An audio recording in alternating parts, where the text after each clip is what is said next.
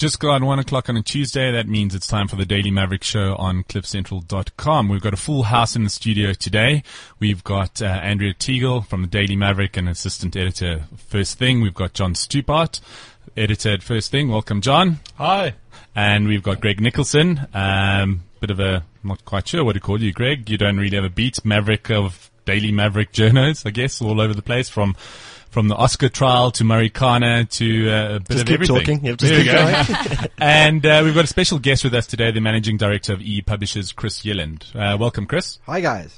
I'm your host, Silly Charalambos. As usual, we'll go through some of the big issues in the First Thing daily newsletter. You can get that at Daily Maverick from the Daily Maverick website or on Cliff Central under the Daily Dose banner. And we turn to John and Andrea to tell us what were the big stories that we covered in the newsletter today. Okay, well, I mean, firstly is the badgers, the poor, horrible badgers who had to be culled. No, not really. I mean, that was the sort of the last story. I think Burkina Faso, absolutely, still a big story. Started this, with the whole destabilization of the government, and now we see the military taking power. They're beginning an ultimatum by the African Union, which I think is normal procedure for the African Union, given its stance on illegal transitions of power. So we had a people's revolution that took place when it was on Friday. Yeah, well, and I mean, Simon Allison actually had a thing on Daily Maverick talking about how we shouldn't get too excited about it, having the flavors of Che Guevara and Fidel Castro, because this does look like it could be a long-term thing, which also has implications for the African Union, who's now starting, ironically, a new Zuma-based security force called the African Capacity for Immediate Response to Crises, or ASIC, which is supposed to be this hybrid intervention force. Now, if this turns ugly, this could be the first prototype mission next year. Possibly. I mean, nothing's been announced, and I think it's a long way off from that. But if that happens, I think we're in for very, very interesting times in about January, February next year.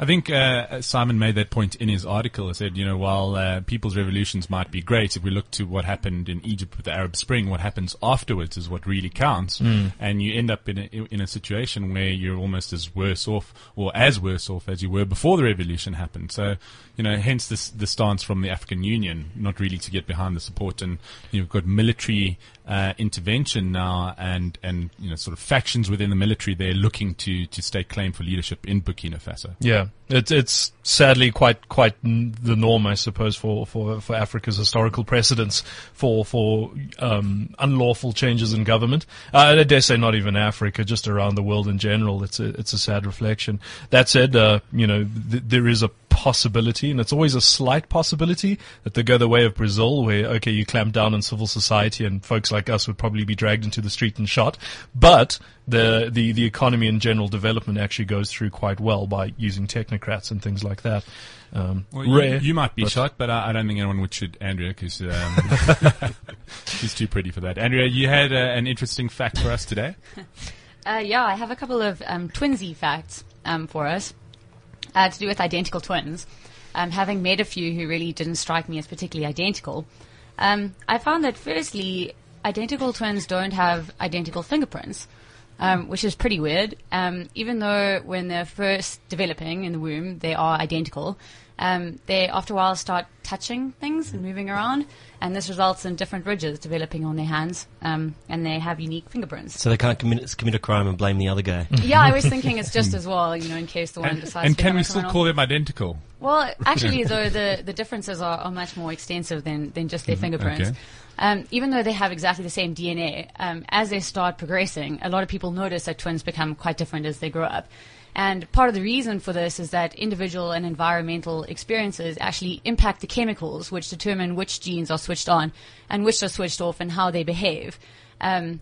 Leaving an actual imprint on the genetic makeup of the twins. This can lead to quite distinct personality traits and interests, which is pretty interesting. And even, some epigenetic markers like this can be passed through generations in very specific circumstances. That's quite useful if you... I mean, the whole nature versus nurture debate always crops up at parties, and it's a nice way to sound, at least partially informed about the whole thing, to talk about the nurture side of it. Yeah, exactly. Interesting. And, even if they're reared in exactly the same way, they're bound to have individual, differences in experiences, which definitely will result in epigenetic differences. Yeah. So. This reminds me a little bit of that book that we recommended that Rebecca Davis was busy this actually reading. Sparked my interest in, and it was so about these Welsh twins who were. Give us the very brief summary. I can't of actually the remember book. their names, which I feel like is throwing this a little bit. But these girls grew up. They were quite peculiar. They were very, very engrossed in their own world. Didn't communicate with anybody else, which apparently is not actually unusual. A lot of twins have their own language. Anyhow, it sort of got worse as they grew older. And when they got to about 18, they staged a whole lot of petty crimes and ended up in a in a mental institution where I think we actually spoke about this on the radio show before. The one informed the doctor in the car that in order for them to be free, one of them was going to have to die, and they decided amongst themselves that she was going to be that one. And she proceeded to have a strange heart attack or something completely unexplained, and died on her sister's shoulders. And very, very odd story indeed. So.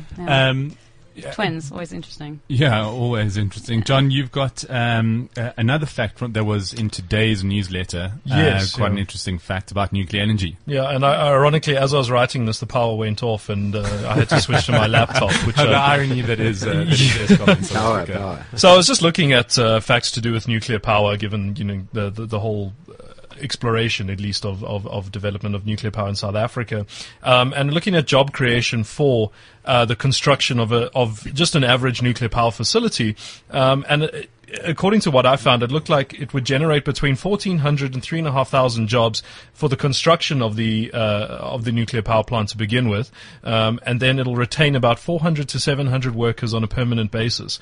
And then also, if it matters and you're working in the energy sector, you tend to earn 36 to 44% more in your salary on your paycheck than the average sort of wage earning person in your area. I suspect that'll probably be higher in South Africa as well, given where these plants are supposed to be built. Which is, I think, far up near Botswana, if I remember correctly. So it was just very, very interesting to see that the job creation part of it, quite interesting. Oh, and that the nuclear power apparently powers the Mars rovers, although I did receive an email today from a very, very upset reader pointing out that solar power indeed actually powers most of it, and nuclear power only sort of keeps it warm at night, which I maintain still powers it. Nuclear does power attack submarines, nuclear attack submarines. So, it can be used for peaceful and non-peaceful purposes. And aircraft carriers as well. You have giant reactors there. You have entire have about 100 sailors just sitting in the bowels of an aircraft carrier maintaining this nuclear reactor. And did you know that at one point the US was considering seriously developing a nuclear-powered aircraft? Now, can you imagine an aircraft accident? Well, we're actually, now that we're on the topic, I read something yesterday from one of the military sites that I read, and the U.S. military is actually exploring the development of nuclear batteries. Actually, for iPhone users. Yeah, well, it can only make them smarter, really. But the nuclear batteries themselves would actually power things like your radars, mobile radar systems. Radios would last indefinitely, I would say. But there's a problem with apparently leakage, which I imagine is a problem with nuclear batteries. And most things. John, just on that and feedback from First Thing readers. One day we're going to publish a book called Shit First Thing Readers Say in emails that you get. And we'll talk about those crazy emails you guys get in response. But I guess if you are mailing out to 70,000 people on a daily basis, chances are you're going to hit a couple of crazies along the way. So there's a reason we're talking nuclear as well. Last week, Thursday, EE Publishers, of which Chris Yelland is the managing director, and Daily Maverick held a debate on nuclear energy. I attended that, and Chris was there as well to host the debate. We had some very interesting speakers there. I must say I really enjoyed attending the debate, and we should look to try and have a whole lot more of those. But Chris, maybe you can take us through some of the highlights, where people can get some of the coverage and some of the articles and material from there, and also your take on the nuclear energy debate. Well, we had about 230 people at the debate. It was an open public debate hosted by EE Publishers and Daily Maverick.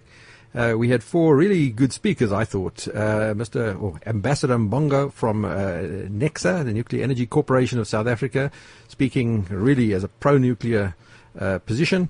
And he was actually in Russia with the Minister of Energy when the Nuclear Cooperation Agreement, or whether it was a done deal or not, we still don't quite know.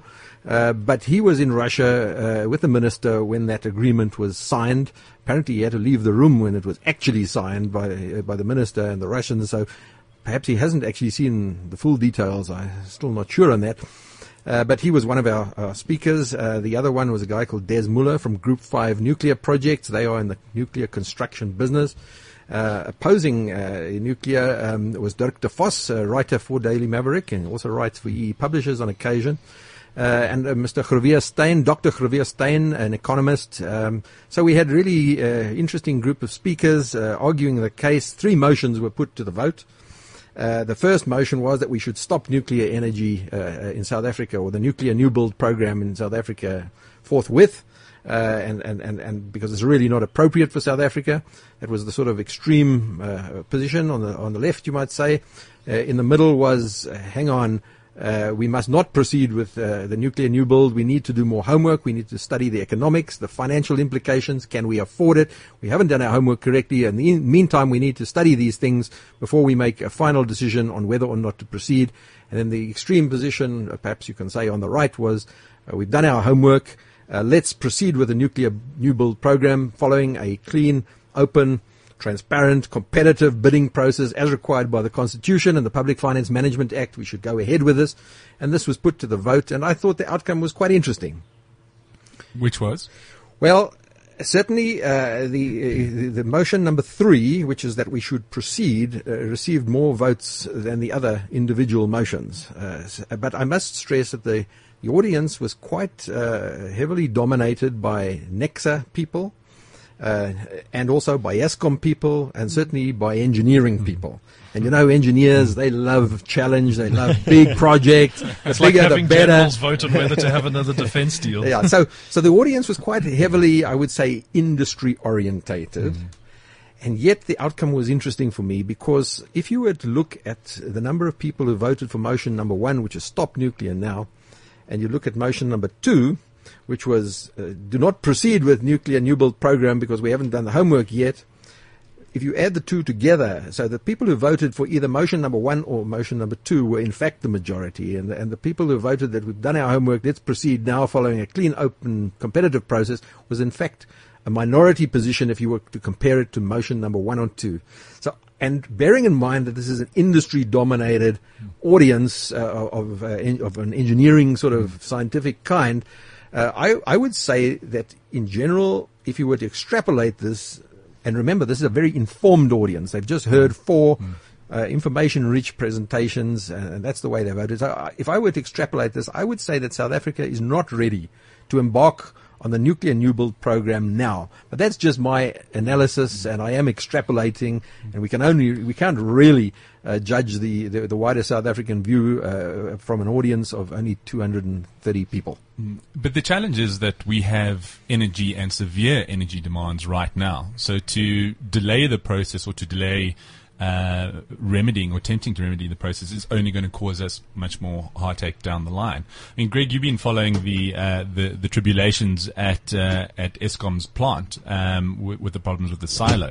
Give us a little bit more background to what's going on there. I think Chris would probably be the person to really give the deepest background there. But I think sort of one of the most interesting things there we saw the union solidarity statements that there was this silo, one of 3 coal silos that holds 10,000 tons of coal, developed a crack on Saturday. I think it was about 12:30. Within 40 minutes, that crack had spread and the thing collapsed, causing sort of a stoppage and a huge sort of cuts in the capacity of the station out in Mpumalanga. And since then, we've seen sort of follow on.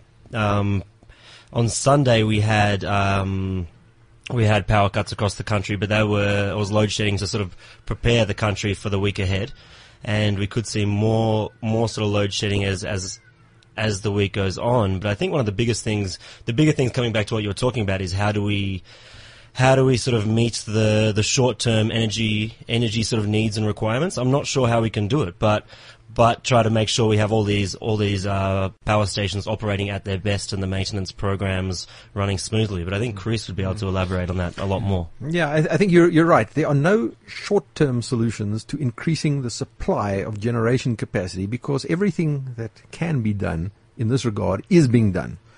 The short-term solution really involves improving the performance of Eskom's existing generation fleet, which is performing extremely poorly. The energy availability factor, which is a measure of the availability of Eskom's existing fleet of power stations, has declined from 85% to 75%, effectively taking off the grid about 4,000 megawatts, simply due to poor performance and regular unplanned outages of Eskom's existing fleet. And that is the problem in the short term. We need to get that energy availability factor back up to 85%. This would bring on another 4,000 megawatts onto the grid that is already constructed. So that is the short-term option. The other short-term option, of course, is to manage demand for electricity. But I must tell you that South Africa's electricity consumption at the moment is at a 7-year low. The annual consumption in 2013, ending April 2014, is a 7-year low. So this has been caused by, of course, supply constraints by Eskom, number one. Number two, Eskom's very effective marketing campaign not to use its product is paying off, and people are not using its product. And also, if we want to grow as an economy, surely we need to be using more electricity in order to create, Absolutely. If you want to grow your economy, you have to increase the supply of electricity, because electricity is the engine of the economy. And one can tighten one's belt and use less electricity. You can also turn away investors who look at South Africa and decide that this is not the right place to invest because of the security of supply situation cannot be guaranteed, and the future trajectory of the electricity price seems very disturbing. So this uncertainty, is a result of the growth forecast in South Africa being downgraded from 4% projected growth to recently has been downgraded to 1.5% per annum. Combination of a number of factors, but certainly the supply of electricity and Eskom's marketing campaign and investors walking away is the kind of reason why growth is not as expected. And with more load shedding and more energy problems set to come, that's only going to affect our growth rate even more and our yes. And I must say, there's a negative cycle. The less electricity you use in South Africa, the higher the price of electricity becomes. It seems astounding, but that's the fact, because they are fixed costs. Eskom has to recover a certain amount of revenue on the base of a certain amount of kilowatt hours units sold. So if you sell less kilowatt hours to recover the same amount of money, you need to have a higher price per kilowatt hour. And that's an upward pressure on the price, and an upward pressure on the price puts further downward pressure on consumption. And you get into this negative cycle, which we somehow have to break out of through the increased supply of electricity, part of which has got to come by increasing the performance of the current power stations that are in South Africa. I'd like to get back to the nuclear debate, because I think it's a very important part of the energy mix, and South Africa and the existing one, and obviously going forward, it does have a role to play. Whether that's third or fourth generation, that's the question. But just ending off on the current crisis at the silo in Mpumalanga. We've got on the one hand Eskom saying this is like a 1 in a million thing that's happened, the silos collapse, and then on the other hand you've got Solidarity saying the other. Do we need to take what Eskom is saying and pull that through a bullshit filter, or do we look at what Solidarity are saying and saying, well, hang on a second, have they actually been lying to us? Look, we do have to be careful on the information that's been given out by Eskom. Remember in 2008, on national TV, on carte blanche, they asked the question, are you running out of coal in your power stations? And Dr. Steve Lennon said, no, definitely not. Other problems. And then carte blanche switched over to helicopters flying over the coal stockyards, showing that the coal stockyards were empty.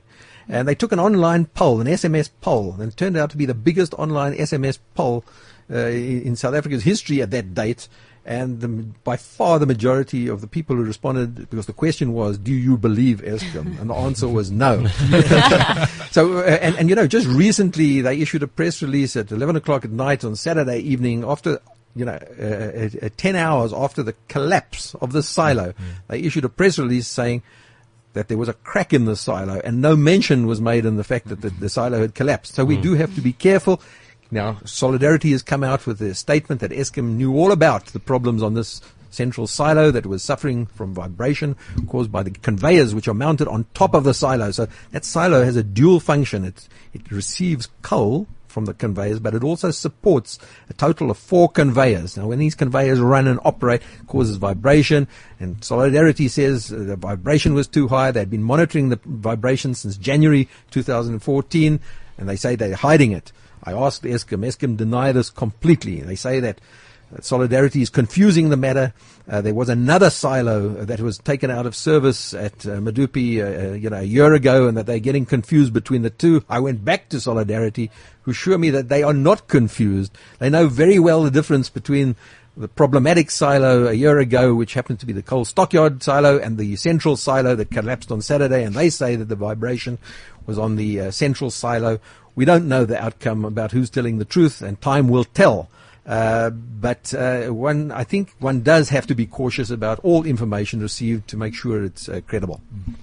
So, in this nuclear debate that we hosted last Thursday, I think a couple of interesting things came out of the discussions for me, and the one is that which seemed sort of a little bit silly, but but relevant though, is because when you say the word nuclear, you think bombs and you think, disasters and you think only really bad things. When in actual fact, nuclear as an energy source is cleaner than a lot of the other energy sources that we're currently using in South Africa at the moment. Well, I don't think we can be against nuclear on principle, because the sun, solar energy, the stuff we get from these solar plants, PV, that is a nuclear reaction.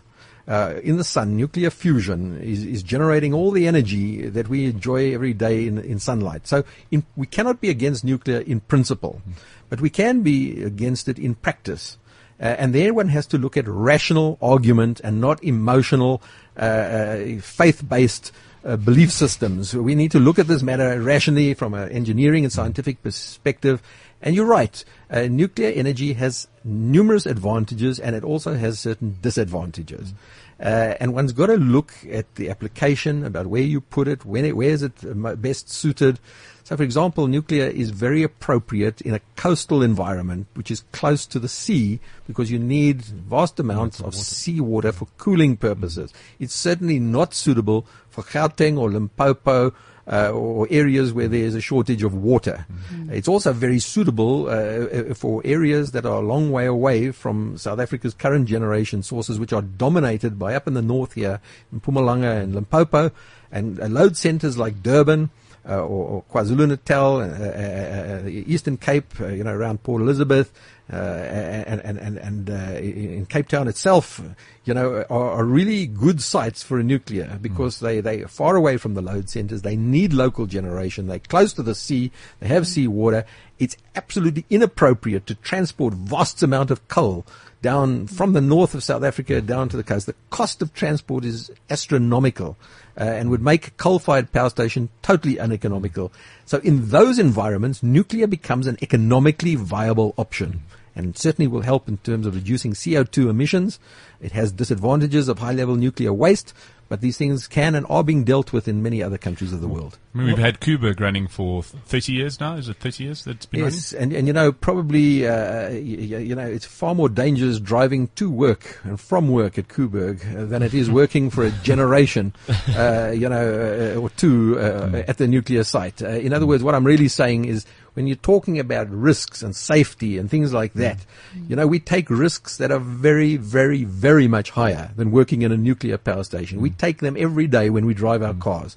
And so one has to look at this rationally and say that, in fact, if you were to look at the number of people that are killed per gigawatt hour of electricity generated by that technology, nuclear energy is by far the safest of all energy sources, and that considers the end-to-end use of this production of this energy, from mining through to delivery of the electricity out of the power station. Nuclear energy has a proud safety record, despite Chernobyl, despite 3 Mile Island, despite Fukushima. Which we if can you were really to take look a at it. tidal wave for. I'm not, that kind of. Yeah, look, very- nature is not benign. Nature is very dangerous. Solar power is not benign. Today, it was reported that a number of people have died on a solar power plant because a crane collapsed. And that would count towards the number of deaths per gigawatt hour of electricity generated by solar. So, we have to look at this rationally. And if you look at nuclear energy in South Africa and abroad, well, I mean, South Africa, I don't know of a single death by radiation in South Africa since it was introduced. I'm not aware of it myself. I feel that before we even discuss all the risks, the risks and the benefits, the advantages and the disadvantages, in South Africa we're still caught up in the problem of and whether nuclear energy is suitable for the country going forward, because this is going to be such a huge cost to the country, or we're talking about big money here, and there's the potential of corrupt deals being done. I feel that that's sort of blocking us from discussing this thing rationally before we actually discuss nuclear suitability. Because we don't really trust the government, and President Zuma seems to have taken quite a strong lead on this issue. It's how do you feel that political situation and our lack of faith in our political leaders is holding up this, actually looking at how feasible this is and having a real conversation going forward about whether we want nuclear energy or not? No doubt the trust levels of the public in the procurement processes of government are very low. From e-tolls to the arms deal through to Nkandla, these are all signals that the procurement processes are not up to scratch. But let us just put that aside for the moment. And let us just look at it, assuming that there was an adequate procurement process. I still don't think it's a clear-cut answer, because one of the problems with nuclear is that this is large baseload power stations, is very inflexible, and we're living in a very dynamic and fast-changing and uncertain world. So if you look at the Integrated Resource Plan for Electricity, which is a 20-year plan, if you look at the projections for growth on which that plan is based, you have the high road, the medium road, the low road. Well, the consumption of electricity in South Africa is way below the low road for the first 3 years. And if you get your projections wrong in the first 3 years, the impact in 20 years' time can be an error of 50, 60, 70% error in the amount of generation capacity you build.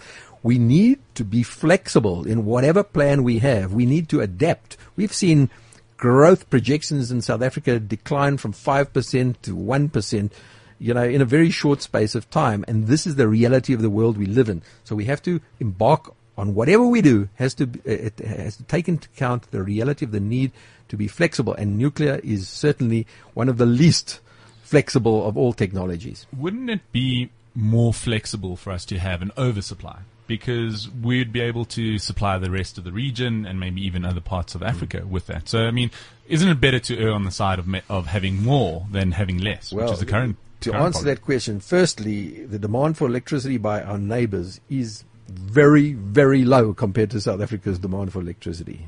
Botswana has got a demand of about 600 megawatts.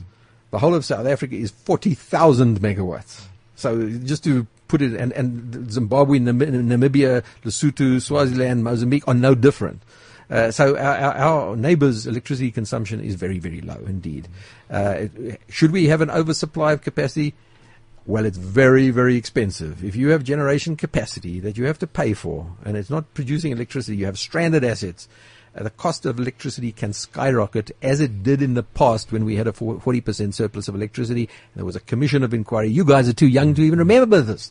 We had a 40% excess supply of electricity. We had a commission of inquiry which basically got rid of Eskom's management, put in new brooders into the job, who reduced the staff of Eskom from 60,000 to 30,000. That was in the 80s, right? Somewhere around there, yeah. 80s, yeah. John Marie was brought in as an industrialist to come and sort Eskom out, because as far as they were concerned, it was out of control. So the question of inflexible mega projects versus this dynamic, economic environment that we work in was obviously what Dr. Crevier was one of the points that he raised at the debate. But some of the other interesting bits that came out was that France currently has the lowest cost of electricity in Europe, and that's mostly powered by nuclear. And Germany, which, to its credit, has 10% of its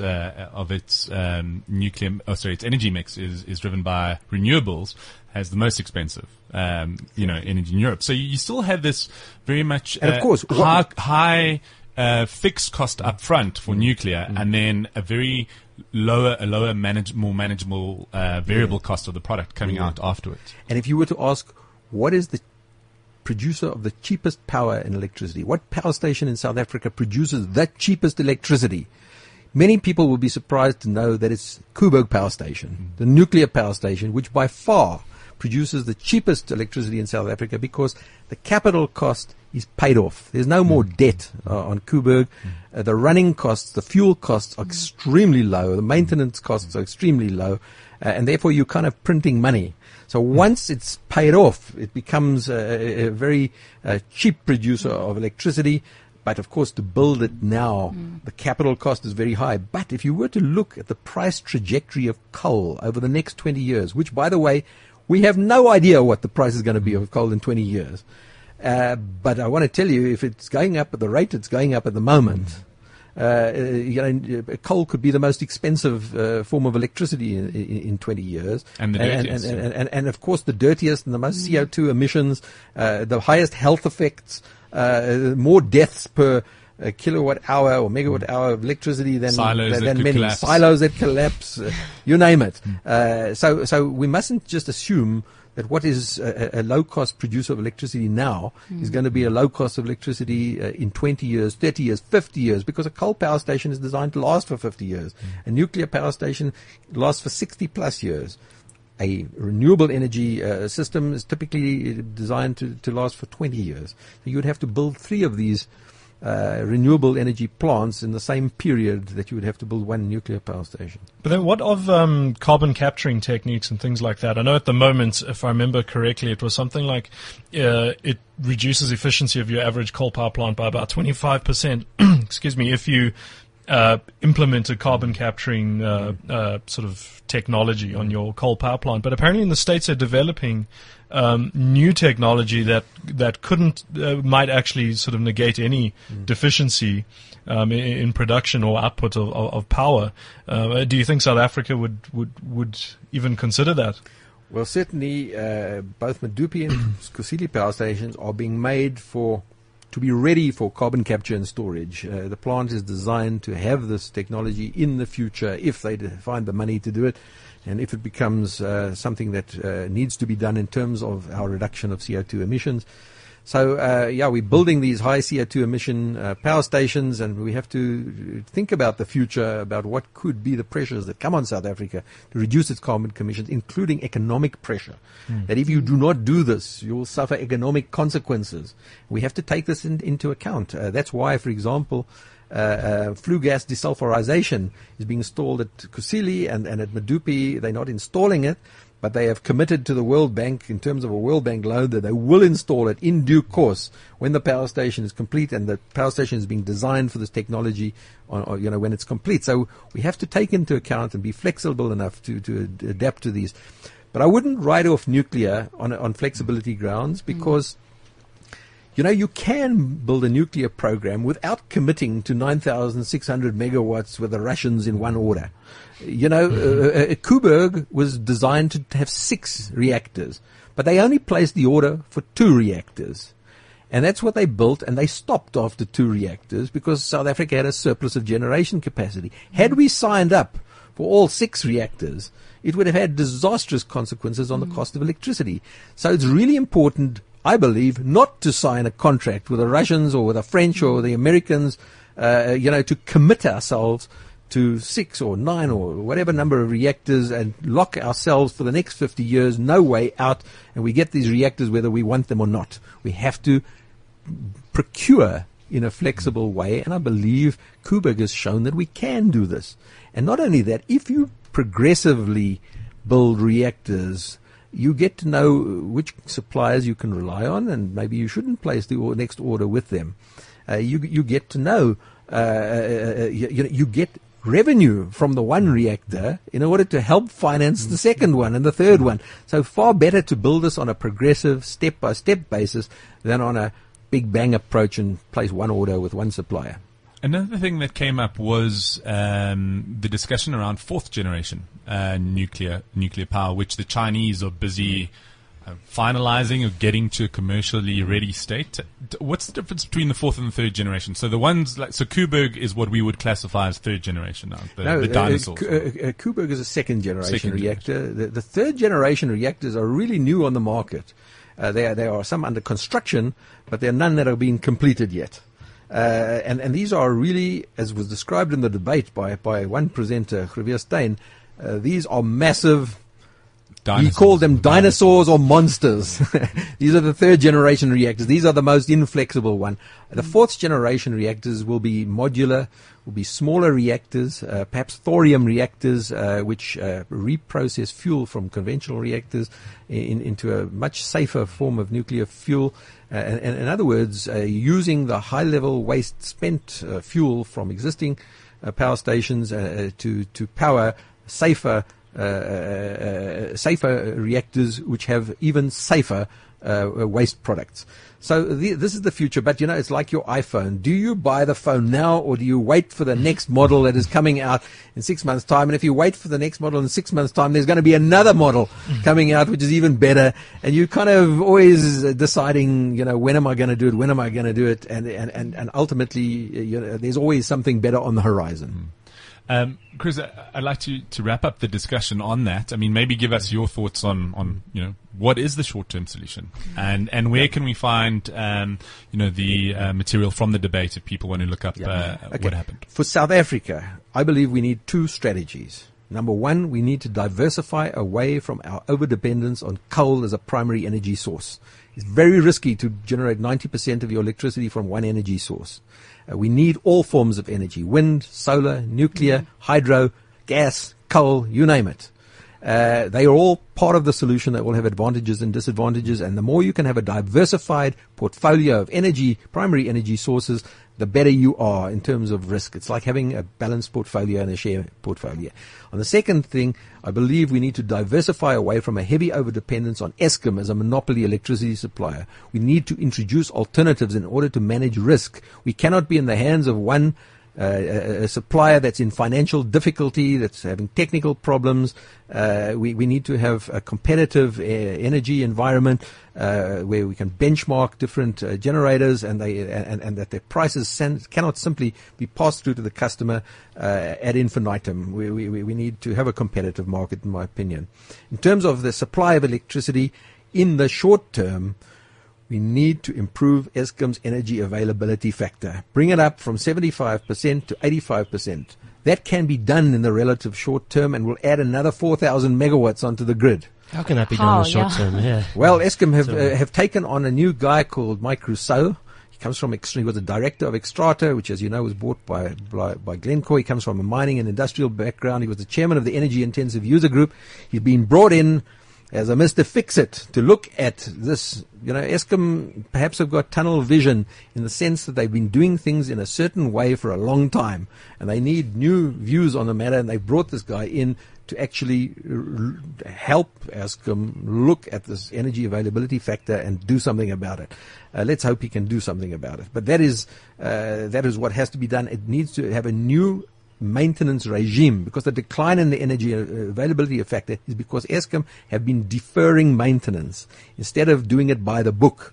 In other words, they've been trying to keep the lights on at all costs. But the cost of keeping the lights on is now coming back to hurt us because these units that have deferred maintenance are now failing and they're getting unplanned maintenance. So step one, bring up improve the energy availability factor. Step two, get Badupi and Kusile finished. That's another 9,000 megawatts of generation capacity that can come on stream, plus the 4,000 from the energy availability factor.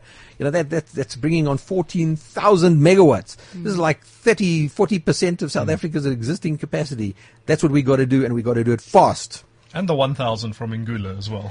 Yes, and Angola, and we've got to bring on new renewable energy sources, and we've got to look at gas, and we've got to look at nuclear, and all these different options. We have an energy-rich environment in South Africa. We do not have an energy problem. We have a management problem. That I guess sums up the troubles, the energy troubles in South Africa. Greg, you've been following another story with the Treatment Action Campaign, following the plight of these guys to raise enough funding. The Treatment Action Campaign, obviously famous for being the driving force behind the government's adoption of antiretroviral drugs for HIV-positive patients, and making a severe dent into the number of deaths in this country under the denialist era of the Mbeki government. How is it going for them? I know they had a very important press conference that was going on today. What's the latest on that? So essentially, the Treatment Action Campaign has a funding crisis. To operate for the 2015-2016 year, they need to raise 35 million. Well, they need a total operating budget of 35 million rand. And I think currently they have 7 million. So they've been going on a fundraising drive. And today they had Archbishop Desmond Tutu come out in support and to sort of say, please, can you donate? Because if we lose the Treatment Action Campaign, this is the argument, we will lose lives. So they're aiming to raise 10 million rand in November, that's their sort of first target, which I think they really, really need to keep the organization running. On the weekend, they ran the Soweto Marathon. There was a bunch of TAC members as well as activists that support their cause who ran with banners and flags and things like that. And you could sponsor T-shirts, yeah. You could sponsor either a runner or just sort of donate for that. And they had quite well-known HIV activists also living with HIV who ran the 10 kilometer, the half marathon or the full marathon. And throughout the month, they're having different events just like this, sort of getting different people to come and support them and to speak about their successes and the importance of having TAC around. And the whole month long of campaigning will culminate in an event on World AIDS Day, December 1st, where instead of going to the official World AIDS Day meeting, I think, which is in Bloemfontein, they're going to have their own one in Bloemfontein, Johannesburg, where they'll have a number of speakers just to talk about the importance of the TAC and the ongoing struggle to improve the healthcare system and, in particular, improve access to antiretroviral drugs and monitor people on ARVs, improve access to TB medicine and testing and other causes. Part of the problem sounds like people think that the HIV/AIDS problem has been sorted. ARVs are now available through government hospitals, and basically the job for the TAC is done. But if we look at the number of people that are still dying from HIV, and again coming back to the management of government resources and services, it's still far from over. The TAC still has a lot of work to do. Well, I think one of the things that TAC has realised from this, and one of its directors, Mark Hayward, who's also with Section 27, has spoken about it quite a few times, where he's realised now that relying on foreign funding for these things, for ongoing funding of an NGO, isn't necessarily sustainable. Because what happened essentially is the TAC, like a lot of other organisations around the country, and there were a lot of organisations going through the same thing. Because what happened was, when at the height of the HIV/AIDS epidemic, when Thabo Mbeki was, throwing out all these different theories about the link between HIV and AIDS, and we were hearing all these different alternative cures, and hundreds of thousands of people were dying because they couldn't get access to antiretrovirals. Foreign governments and foreign organizations stepped in to really support these activist and civil society organizations. What happened then is when we had Zuma's administration come in after a number of years of universal free access to ARVs, is we saw sort of a plateau of new infections and a reduction in the number of deaths. It's still extremely dire, the situation, in terms of how many people are dying. But these foreign entities saw the situation as improving. And so what they've decided to do is, and most of them have announced this publicly, they're looking at other places around the world and other places on the continent, saying, okay, South Africa has its situation under control now, and South Africa has to work on its own to continue trying to reduce the infection rate and reduce the number of deaths related to HIV related causes. So instead, they're going to give their money to other countries in Africa and other countries around the world. But what's happening now is all the systems that they helped support to build up and really save lives, is all of these systems and organizations are collapsing. And so we have a whole bunch of organizations, the TAC is the most prominent of them, just scrambling for survival. And we saw a company that we both know, Noah's Arks. It ended up closing because of the US PEPFAR fund was withdrawn. And that's within the greater sort of NGO community, is that South Africa's status as a developing nation has kind of progressed as well. So a lot of the overseas funders are pulling out. But I think what really drove the point home for me was looking at a graph of Africa's biggest killers, right? And this was a story that Africa Check ran with and looked at since the latest outbreak of Ebola at the beginning of the year up until the end of September. Ebola had killed 3,500 Africans and plotted that against other diseases. And according to, I think it was 2012 World Health Organization estimates, then apportioned that and said, during that same period of time, how many people would have been killed by these other diseases? So we had 3,500 for Ebola. We had 25,000 for syphilis in the same period of time. Malaria would have killed 150,000. Lower respiratory tract infections like pneumonia, influenza would have also killed 800 and something thousand. And the biggest killer would have been HIV/AIDS with 850,000 people in the same time that Ebola had killed 3,500 people. And of those 850,000 Africans that would have died, about 200,000 of those would have been South Africans that would have died in that time, because HIV still kills about 300,000 South Africans every year, despite the efforts that, the likes of the TAC have done. So, you've got guys like Patrice Motsepe who have, been very generous and donated $1 million to the research, for finding better treatment against Ebola. But, 0 South Africans have died of Ebola since it's come out. We cannot ignore the investment required into the treatment of Ebola, because no, we can't, because it could become the next major killer. So if we can nip it in the bud now, it's an investment well done. Definitely, but it does sort of put it into perspective as to the work that still needs to be done on HIV/AIDS. But one of the interesting things I think that the TAC faces as well, the reason they're so prominent is because they stood up against Thabo Mbeki's administration and his policies on HIV/AIDS. That's why they're so prominent. That's why we know them. They do a whole lot of other work, but that's why we know them and their famous HIV positive T-shirts. Yeah. But now that also makes it more difficult for funding, because often they come up against the government. So number one, they won't take government funding unless there is no strings attached. And then not even, I don't think they'll even take government funding even if there was an agreement that there'd be no strings attached, because there might be implied, perceptions as to them sort of siding with government. So it makes it very, very difficult to get any sort of government funding. Number two, you're not going to get money from a guy like Patrice Motsepe, because he's aligned to the ANC and has heavy ties with the African National Congress. So and the TAC is seen as somewhat of a sort of quasi opposition party, almost.